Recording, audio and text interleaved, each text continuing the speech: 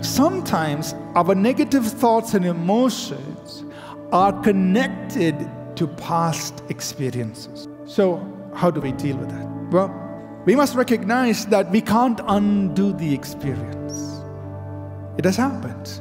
You can't go back in time and change it. But what we can do, or what God can do, is to release us from the pain connected with that experience. We don't have to be captive to our negative experience. The experience happened.